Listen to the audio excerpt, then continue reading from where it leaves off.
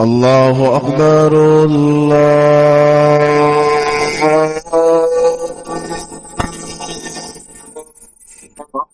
أشهد أن لا إله إلا الله أشهد أن لا إله إلا الله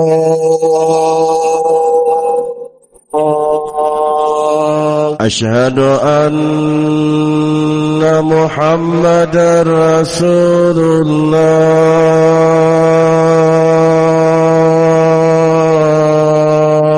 الله أشهد أن محمدا رسول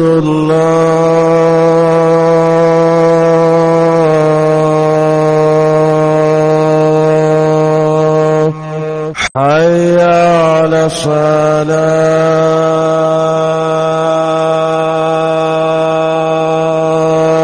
الصلاة حي على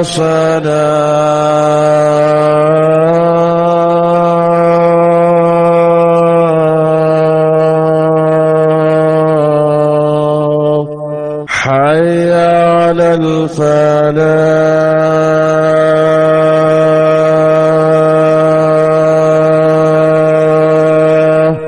حي على الفلاح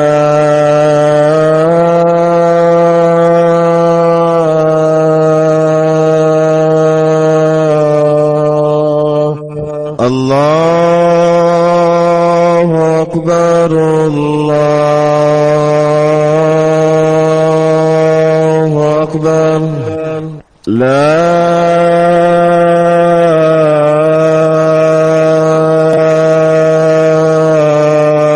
إله إلا الله. بسم الله الرحمن الرحيم. الحمد لله وكفى وسلام على عباده الذين اصطفى.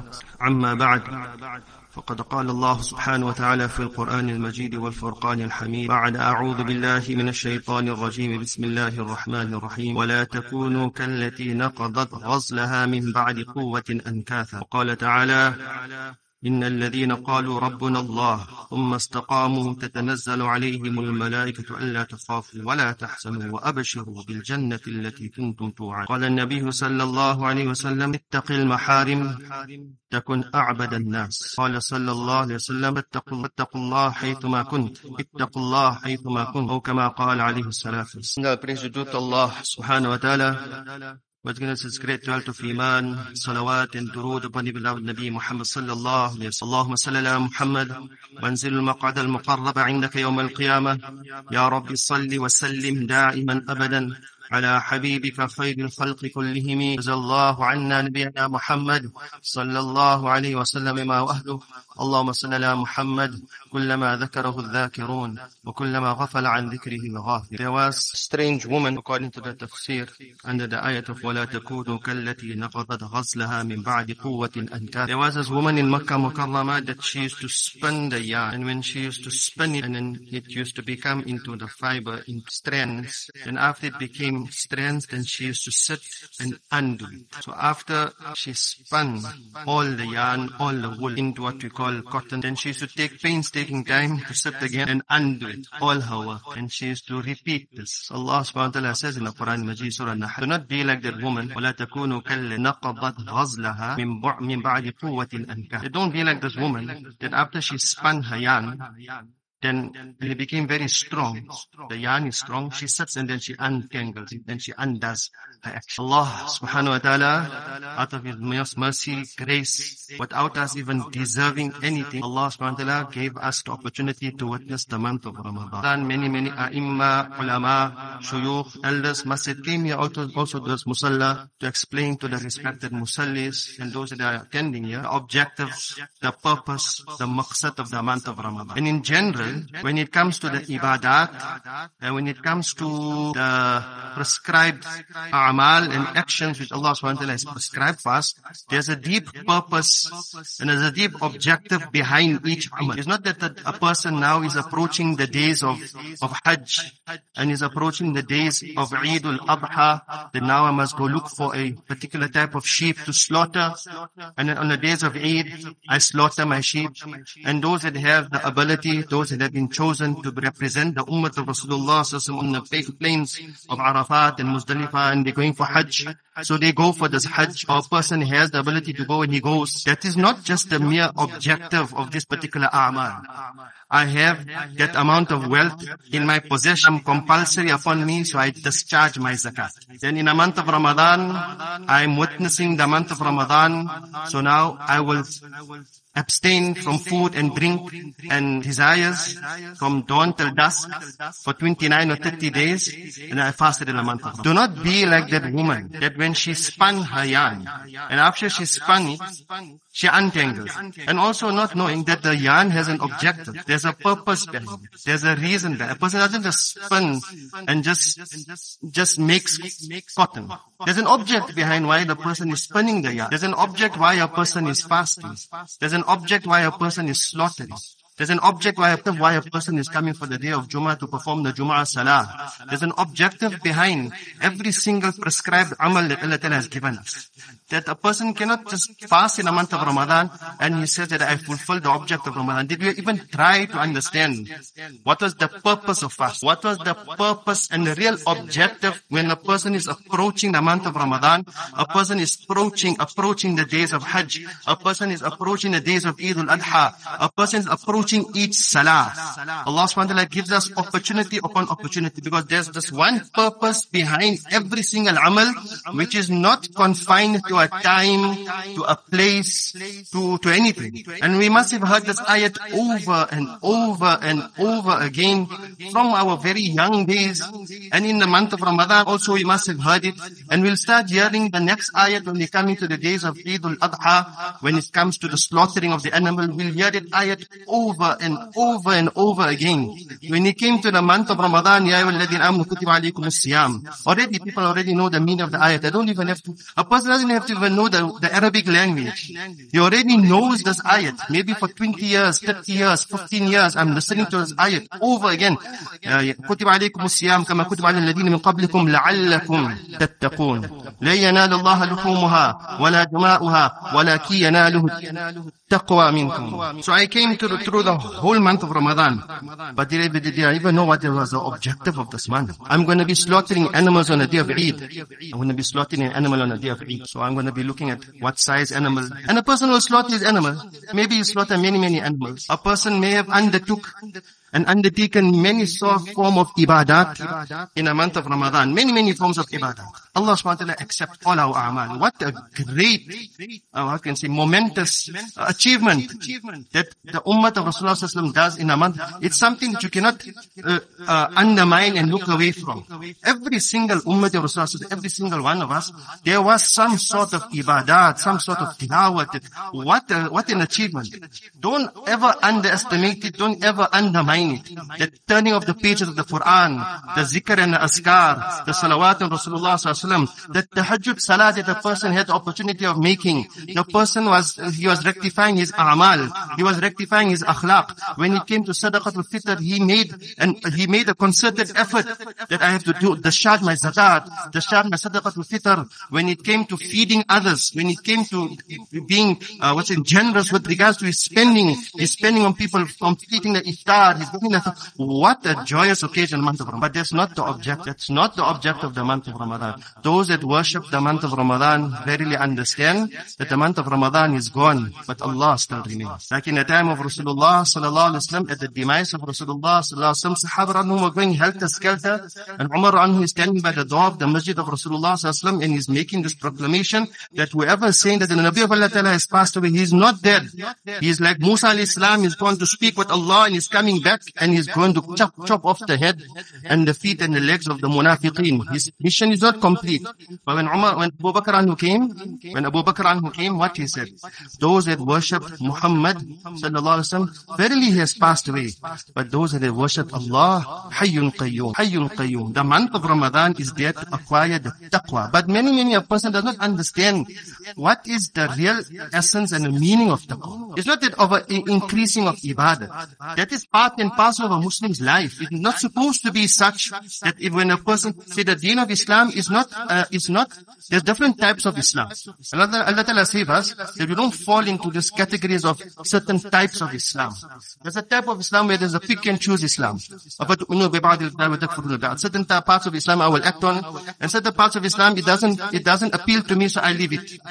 There are certain types of Islam which is a cultural or custom Islam. Certain customs and certain cultural events or certain cultural actions happen in a particular place, and because there's the abundance of Muslims in that particular area, and the custom of that particular area is like this, so it becomes part and parcel of Islam. Or the Islam that I'm following, everybody follows me. If you don't follow me, you're going Jahannam. There's only my way of Islam, no other way of Islam. That's not Islam. Islam is not based on the time. Islam is not based on the place. Islam is not based on a culture or custom. Ya ayyuhalladhina amanu dukhulu fis-silmi Islam got to do with ibadat, obviously, our actions with regards to the hukuk of Allah, fasting, salah, zakat, hajj, that's on its place. Then you have muasharat and muamalat and akhlaqiyat. That's an integral part of Islam. So in the month of Ramadan, a person, he increased or he initiated ibadat. Maybe before the month of Ramadan, there wasn't some sort of ibadat, or there was some sort of person increased it, or the person never had, but he started initiating. When he came to his muasharat and his muamalat, with dealings with people and dealings in monetary finances, then a person was saying, I'm fasting, I have to discharge my zakat, I have to do this, I have to do that. When it comes to muasharat and he comes to his muamalat, and when it comes to his akhlaqiyat, now I'm fasting, I'm not going to fight. So a person puts aside certain aspects. But in generally, a person says, no, I'm fasting, but the object of the fast, the obligation falls off his shoulders because he fasted, but the real essence of fasting never attained. I'm going to slaughter an animal on the day of Eid, the obligation falls off his shoulders, but the real essence of slaughtering an animal he never attained. I'm going for Hajj, the obligation falls off, I pay off my zakat, the obligation falls off, but the real essence of that amal never got attained. He never achieved it. So maybe a person feels that taqwa is that I must initiate ibadat. I increase ibadat. That is not taqwa. Ibadat is an integral part of a Muslim's life. It's not supposed to be that a person initiates certain form of ibadat because of a time or a place. I mean, Hajj, I have to read 5 times salah. It's the month of Ramadan, I have to read my salah. So when it's out of Ramadan, then there's no salah. So where's the taqwa? What is taqwa? What is the essence of taqwa? What is the real objective of fasting? What's the real objective of this taqwa? More than ibadat. More than ibadat, taqwa means that I will refrain. Remember this, brothers. I will refrain from all those things which Allah SWT prohibited me from. That is taqwa. That is taqwa. Otherwise I can fast. A person fasts. مَنْ لَمْ يَدَعْ قَوْلَ الزُّورِ وَعَمَلَ بِهِ. That person who does not abstain from evil talk. لَيْسَ لِلَّهِ حَاجَةٌ يَدَعْ عَمَلُهُ يَدَعْ شَرَابُهُ وَطَعَمُهُ. Allah Ta'ala is not in need of that person that whilst he's fasting, he doesn't abstain from using his tongue incorrectly. So Allah Ta'ala is not in need of him refraining from eating and drinking. So whilst he's fasting, he thinks he's fasting, inshallah the obligation falls off his shoulders, he fasted, the obligation is there, but the person is still swearing. A person is still talking ill. A person is still backbiting. A person is still slandering. A person is still using the tongue incorrectly. So that person did not really attain the object of fasting.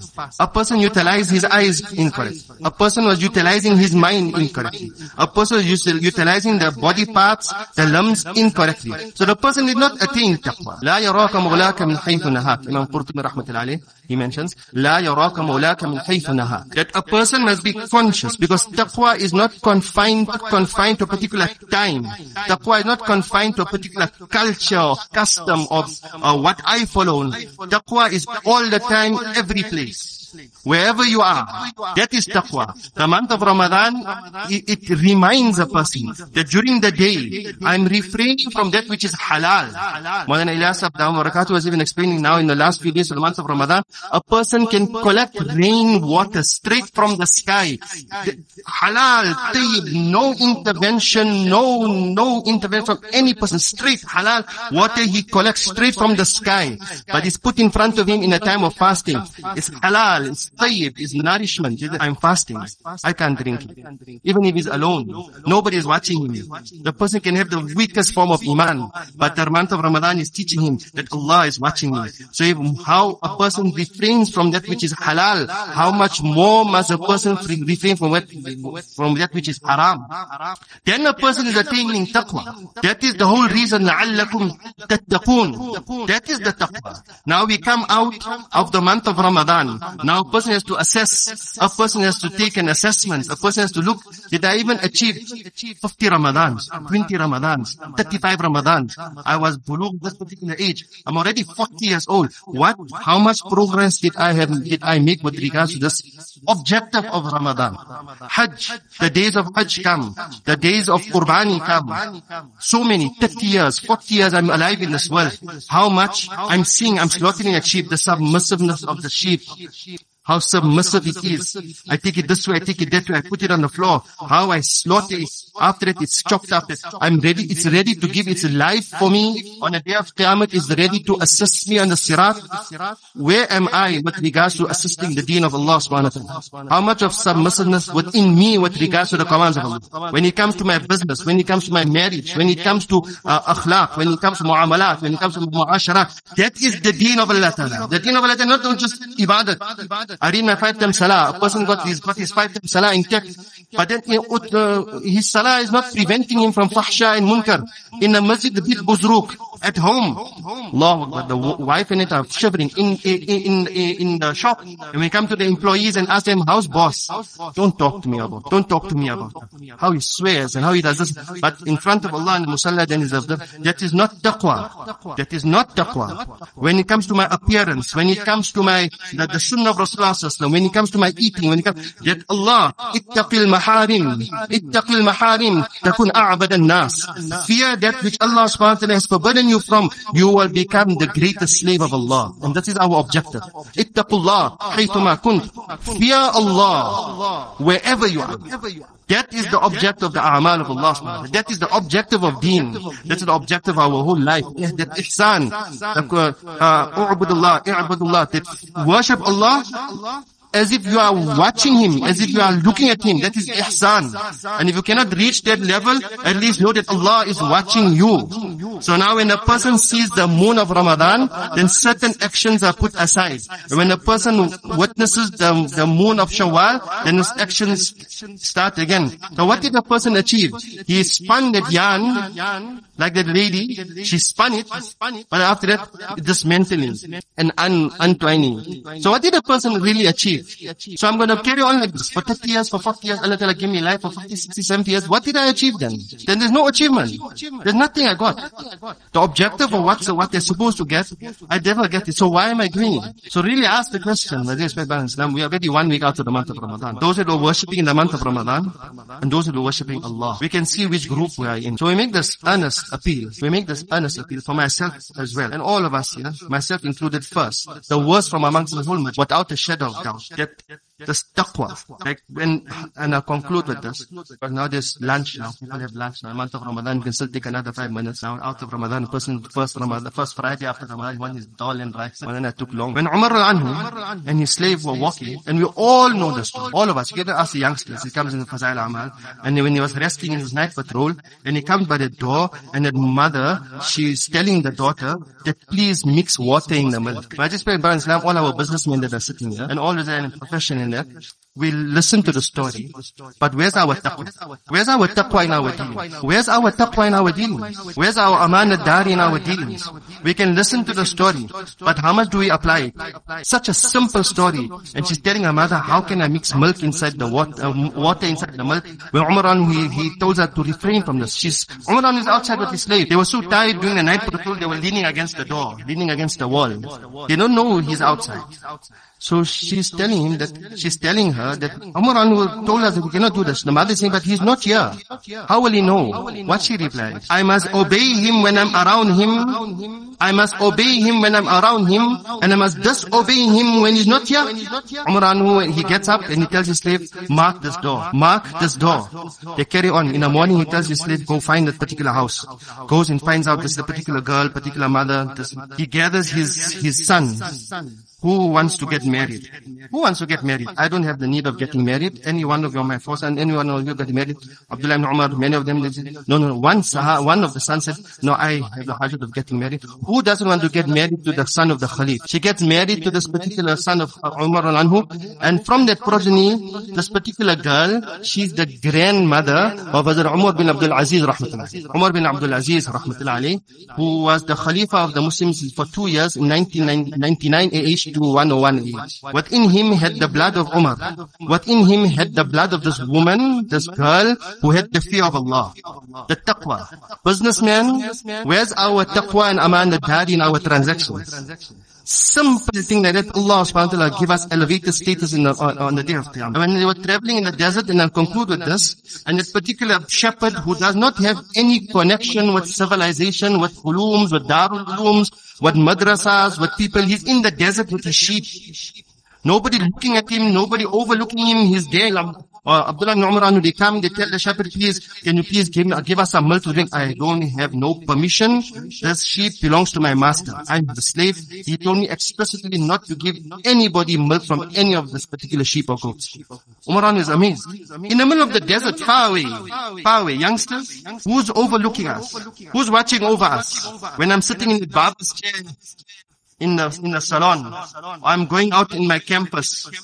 Who's overlooking me? Who's overwatching me? Who's watching every action of mine? I can be very far from my family. I can be very far from my friends. I can be in my own bedroom, overlooking my shoulder all the time with my phone, making sure the curtains are drawn. I'm going to the door to make sure the door is locked. But who's watching me? Umar Anu decided, let me test this particular man. He comes to me and tells me, please, my brother, why don't you sell me one of the sheep? You keep the money, we will benefit, you will benefit. What was the words that came out of the shepherd's mouth? فَأَيْنَ اللَّهِ. Where is Allah in this? Where is Allah in this? Ask the question, where is Allah when I can be under the blankets, I can be inside my office, I can be on that computer or with that cell phone. فَأَيْنَ اللَّهِ. That is the essence of taqwa. That's what we're supposed to acquire in the month of Ramadan. That's what the person is supposed to be acquiring in these different times Allah has given us. Now we come to the ayyam of Hajj and Qurbani. فَأَيْنَ اللَّهِ. Where is Allah? So Allah Ta'ala gave us a tawfiq, understanding that we try to inculcate the objective of taqwa, to refrain from guna and sins, to fulfill the commands of Allah Ta'ala and utmost ability. My appearance, my demeanor, my mu'amalat, my mu'asharat, my akhlaqiyat, and when it comes to my ibadat, taqwa governs me. So then I can stand on the day of Qiyamah, which is 50,000 years long. I'll sacrifice a little bit of my khaishat and my desires, where I won't even live more than 60, 70. If I'm 70, 80, I'm already on extra time. I will sacrifice a little bit for a day which is 50,000 years long. Where's the logic behind it, where I will sacrifice 50,000 years for 50 years? Where's the logic? And youth, my dear youth that are sitting here, how long is your youth? How long is your youth? Your youth is only 12 to 15 years. Let me purge, or let me sacrifice some of my desires of 15 or 20 years. That I will be under the ibadat of Allah Ta'ala for just so that 15 or 20 years I will be under the shade of Allah subhanahu wa ta'ala for 50,000. Where's the logic now? Where's the logic now? Allah subhanahu wa ta'ala give us tawfiq, and Allah Ta'ala accept all our ibadat and our amal. Allah Ta'ala give us understanding.